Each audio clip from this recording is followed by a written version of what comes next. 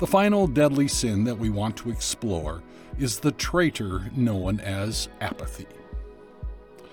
But before we get to today's content, I want to thank those of you who support Time of Grace by engaging with the many different kinds of Bible content we offer, by telling your friends and relatives about Time of Grace, and by financially supporting the work we do. Thank you from all of us at Time of Grace. The Bible is incredibly interconnected, with threads that run through it from beginning to end. In this podcast, I will uncover these threads, help you dig deeper into God's truth, and inspire you to live your life with greater confidence and joy. Welcome to Bible Threads with me, Dr. Bruce Becker.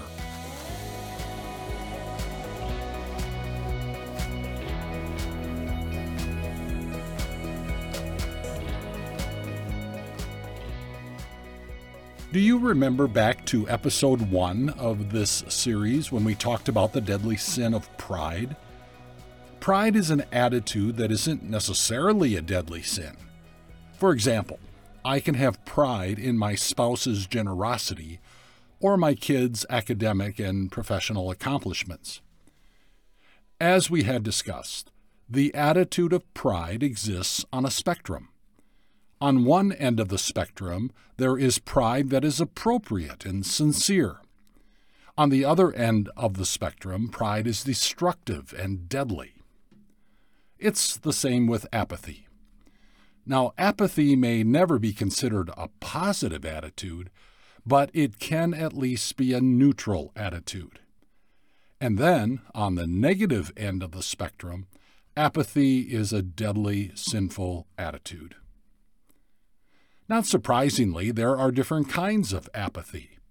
There's physical apathy, emotional apathy, behavioral apathy, and spiritual apathy. And not all are deadly. In today's episode, we're going to explore the one kind of apathy that is always deadly, and that is spiritual apathy. Let's first talk about apathy in general. The word apathy has its origins in the Greek language, the word apathes.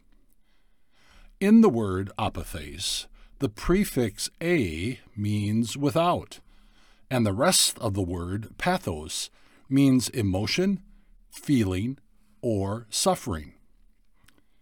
Originally in the Greek language, apathes meant freedom from suffering.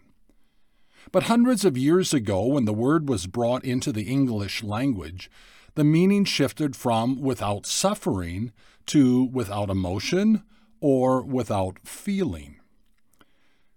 You know, we have quite a number of words in the English language that come from the word pathos: empathy, sympathy, antipathy, pathetic, and even pathos itself, a word that means evoking pity or compassion. So what does apathy look like? Apathy shows up as feelings of indifference, a lack of caring or concern, or a lack of emotion. And just as there are different kinds of apathy, so also there are different degrees of apathy.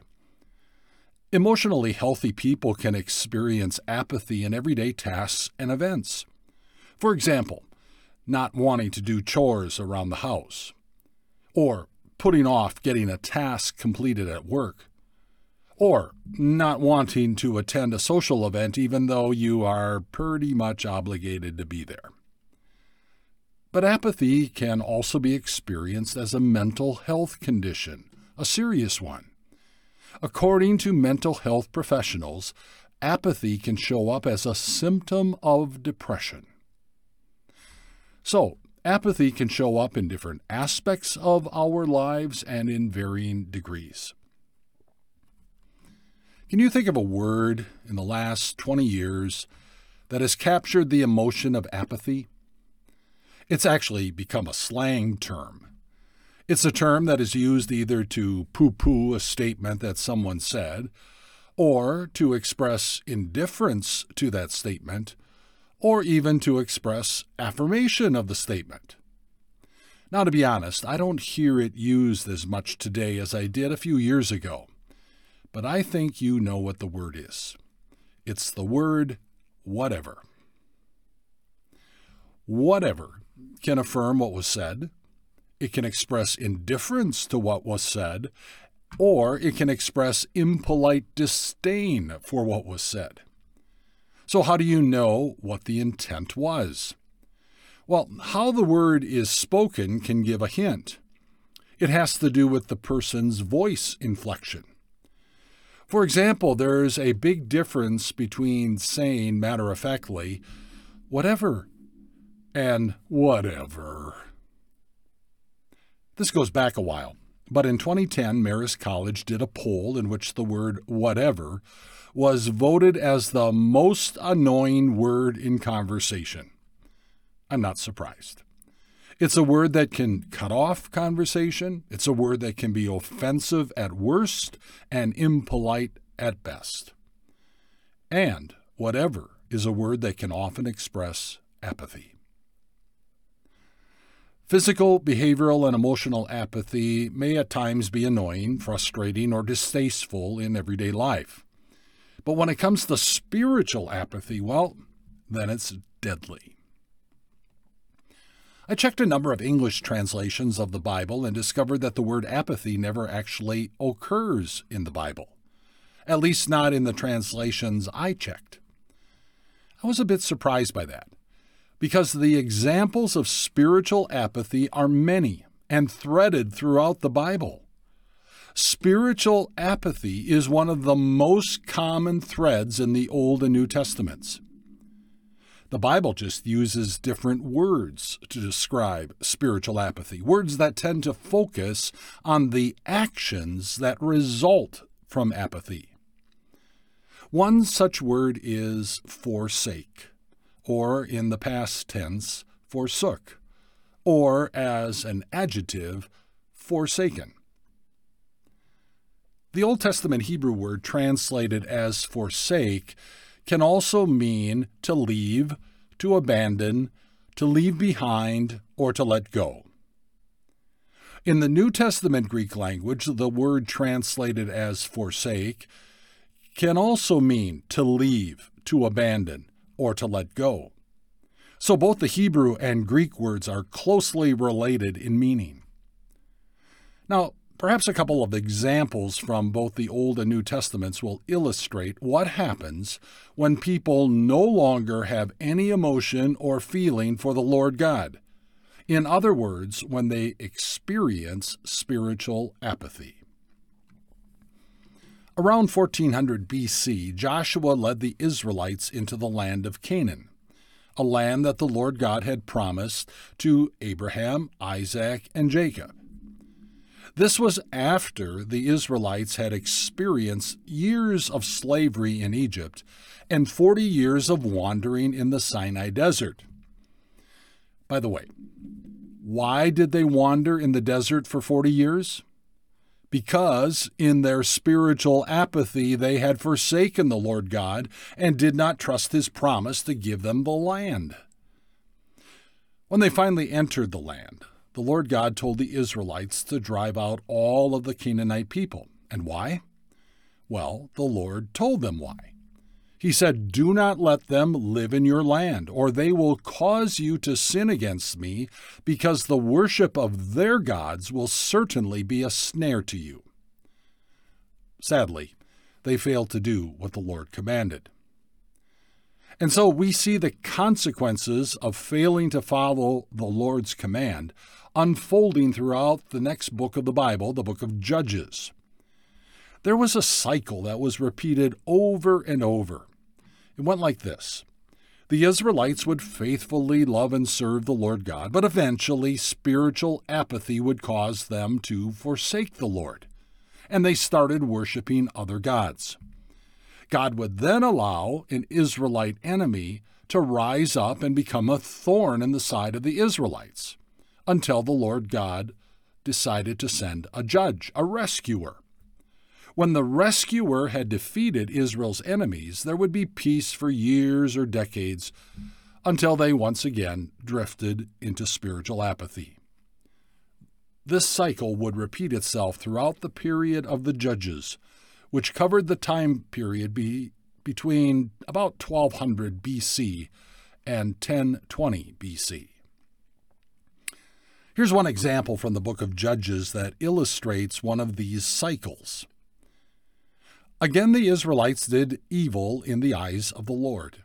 They served the Baals and the Ashtoreths, and the gods of Aram, the gods of Sidon, the gods of Moab, the gods of the Ammonites, and the gods of the Philistines.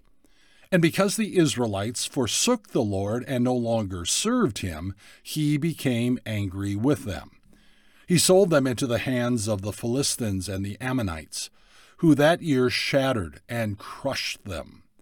For 18 years they oppressed all the Israelites on the east side of the Jordan in Gilead, the land of the Amorites.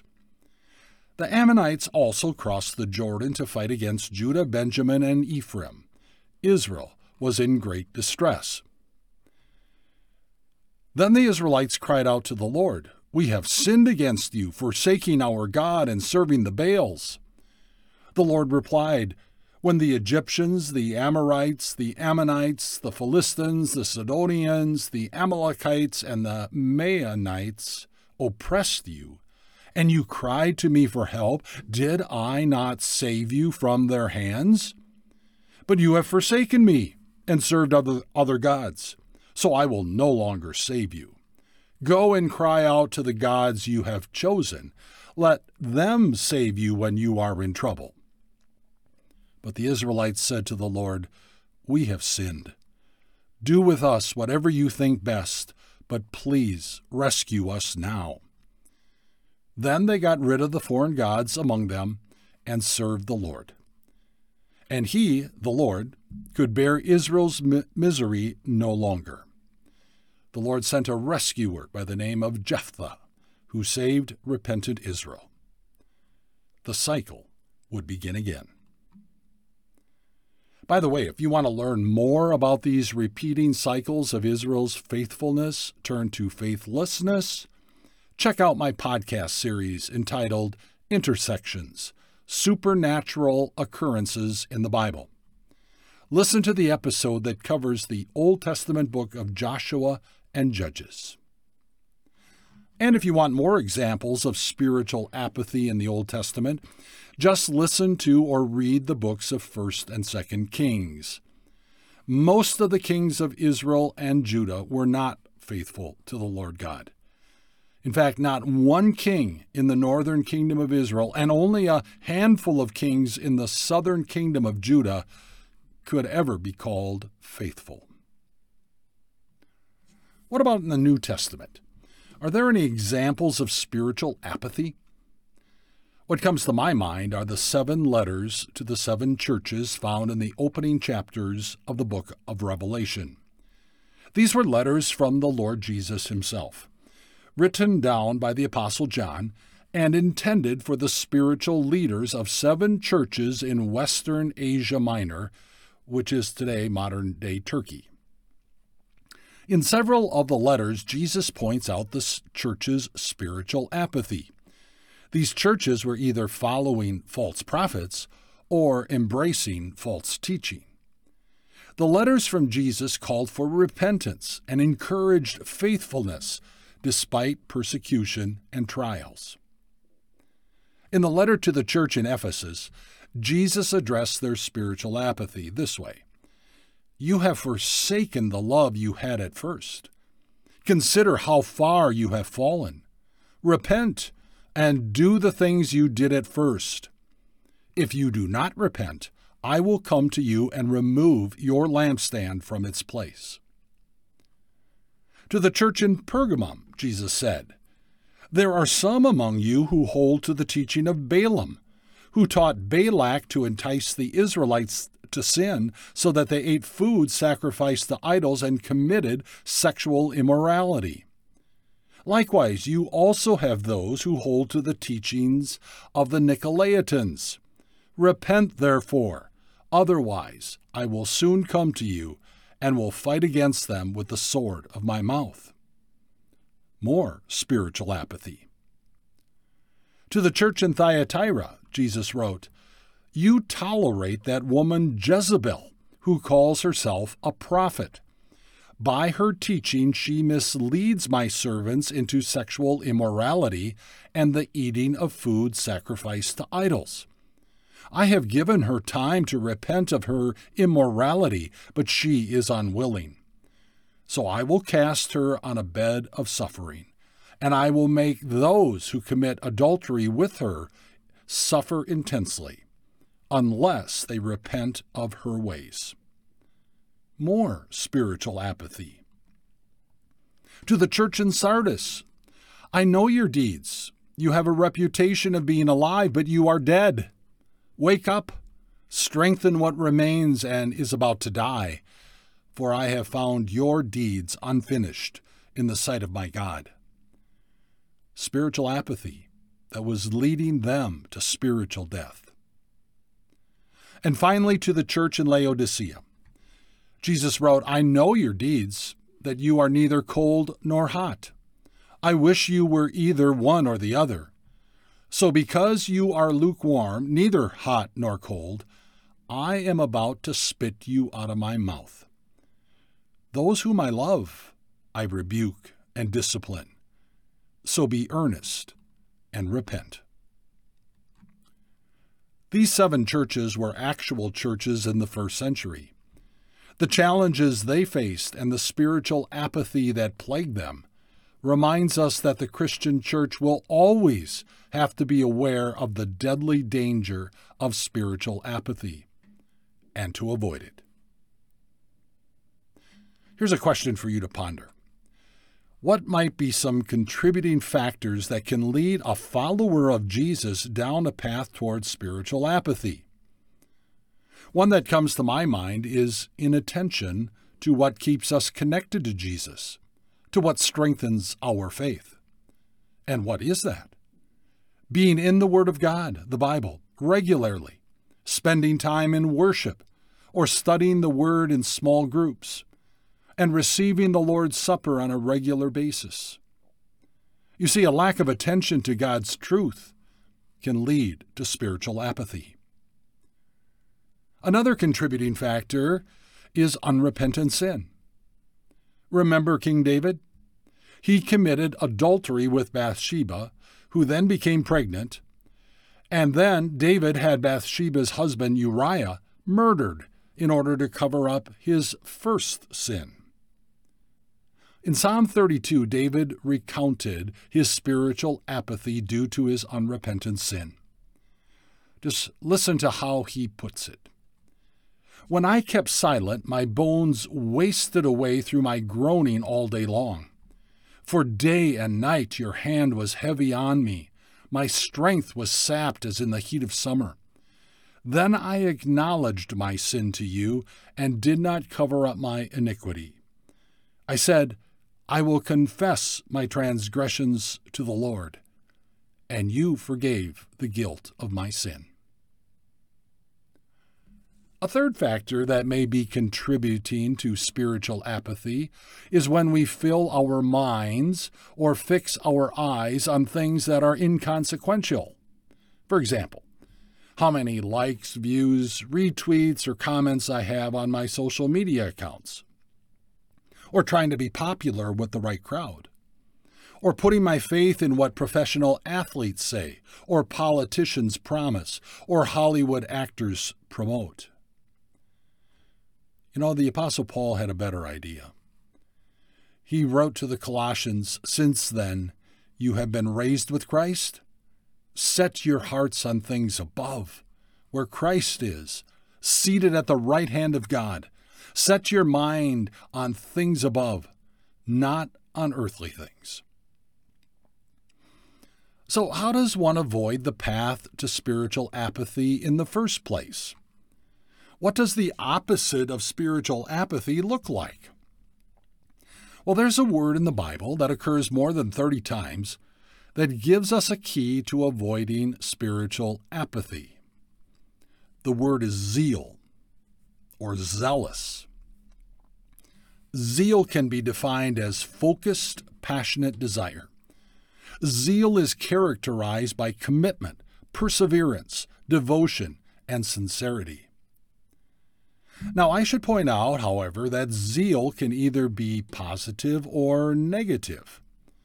The prophet Elijah was zealous for the Lord God Yahweh when he confronted the prophets of Baal on Mount Carmel. Jesus was zealous for his Father's glory when he overturned the money changers' tables in the temple because of their greed. And yet Saul, before his conversion, was described as zealous in his persecution of the followers of Jesus. He even gave his approval to the death of Stephen. Obviously, we want to have a positive, focused, passionate desire for our God and for God's people. I should also mention that the Hebrew and Greek words translated as zealous are closely related to the word jealous. Now, we tend to think of being jealous as a negative, but it too can be a positive. In the Bible, Yahweh described himself as a jealous God. He said, "You shall have no other gods before me. You shall not make for yourself an image in the form of anything in heaven above, or on the earth beneath, or in the waters below. You shall not bow down to them or worship them. For I, the Lord your God, am a jealous God, punishing the children for the sin of the parents to the third and fourth generation of those who hate me, but showing love to 1,000 generations of those who love me and keep my commandments." As a jealous God, he wants the glory and praise that is due to him.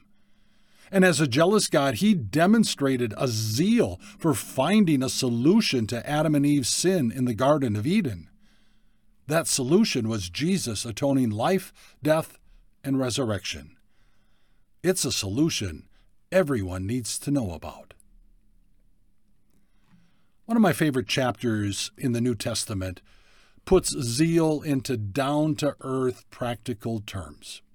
Remember, zeal is a focused, passionate desire. The section is from Romans chapter 12. Love must be sincere.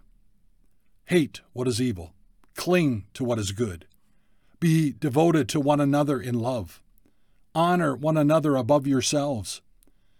Never be lacking in zeal, but keep your spiritual fervor serving the Lord. Be joyful in hope, patient in affliction, faithful in prayer. Share with the Lord's people who are in need. Practice hospitality. Bless those who persecute you. Bless and do not curse. Rejoice with those who rejoice. Mourn with those who mourn. Live in harmony with one another. Do not be proud, but be willing to associate with people of low position. Do not be conceited. Do not repay anyone evil for evil. Be careful to do what is right in the eyes of everyone. If it is possible, as far as it depends on you, live at peace with everyone. Do not take revenge, my dear friends, but leave room for God's wrath. For it is written, "It is mine to avenge. I will repay, says the Lord." On the contrary, if your enemy is hungry, feed him. If he is thirsty, give him something to drink. In doing this, you will heap burning coals on his head. In other words, you'll make him uncomfortable. Do not be overcome by evil, but overcome evil with good. Paul's words describe someone who is not struggling with spiritual apathy, but rather someone who loves Jesus and who loves people. Traitors, more than just the 7 deadly sins, they're attitudes that can betray our relationship with our God, with others, and with ourselves. Well, this wraps up our series on traitors. In our next episode, we will be continuing with a past series called True Crimes, Bible Edition. This has been a very popular series, so we're going to keep it going. We'll investigate 10 more crimes in the Bible, how God responded to those crimes, and what we can learn from them. If you have any questions or comments about this podcast, please email me at bruce timeofgrace.org. I'd love to hear from you. Thanks for listening, and God bless.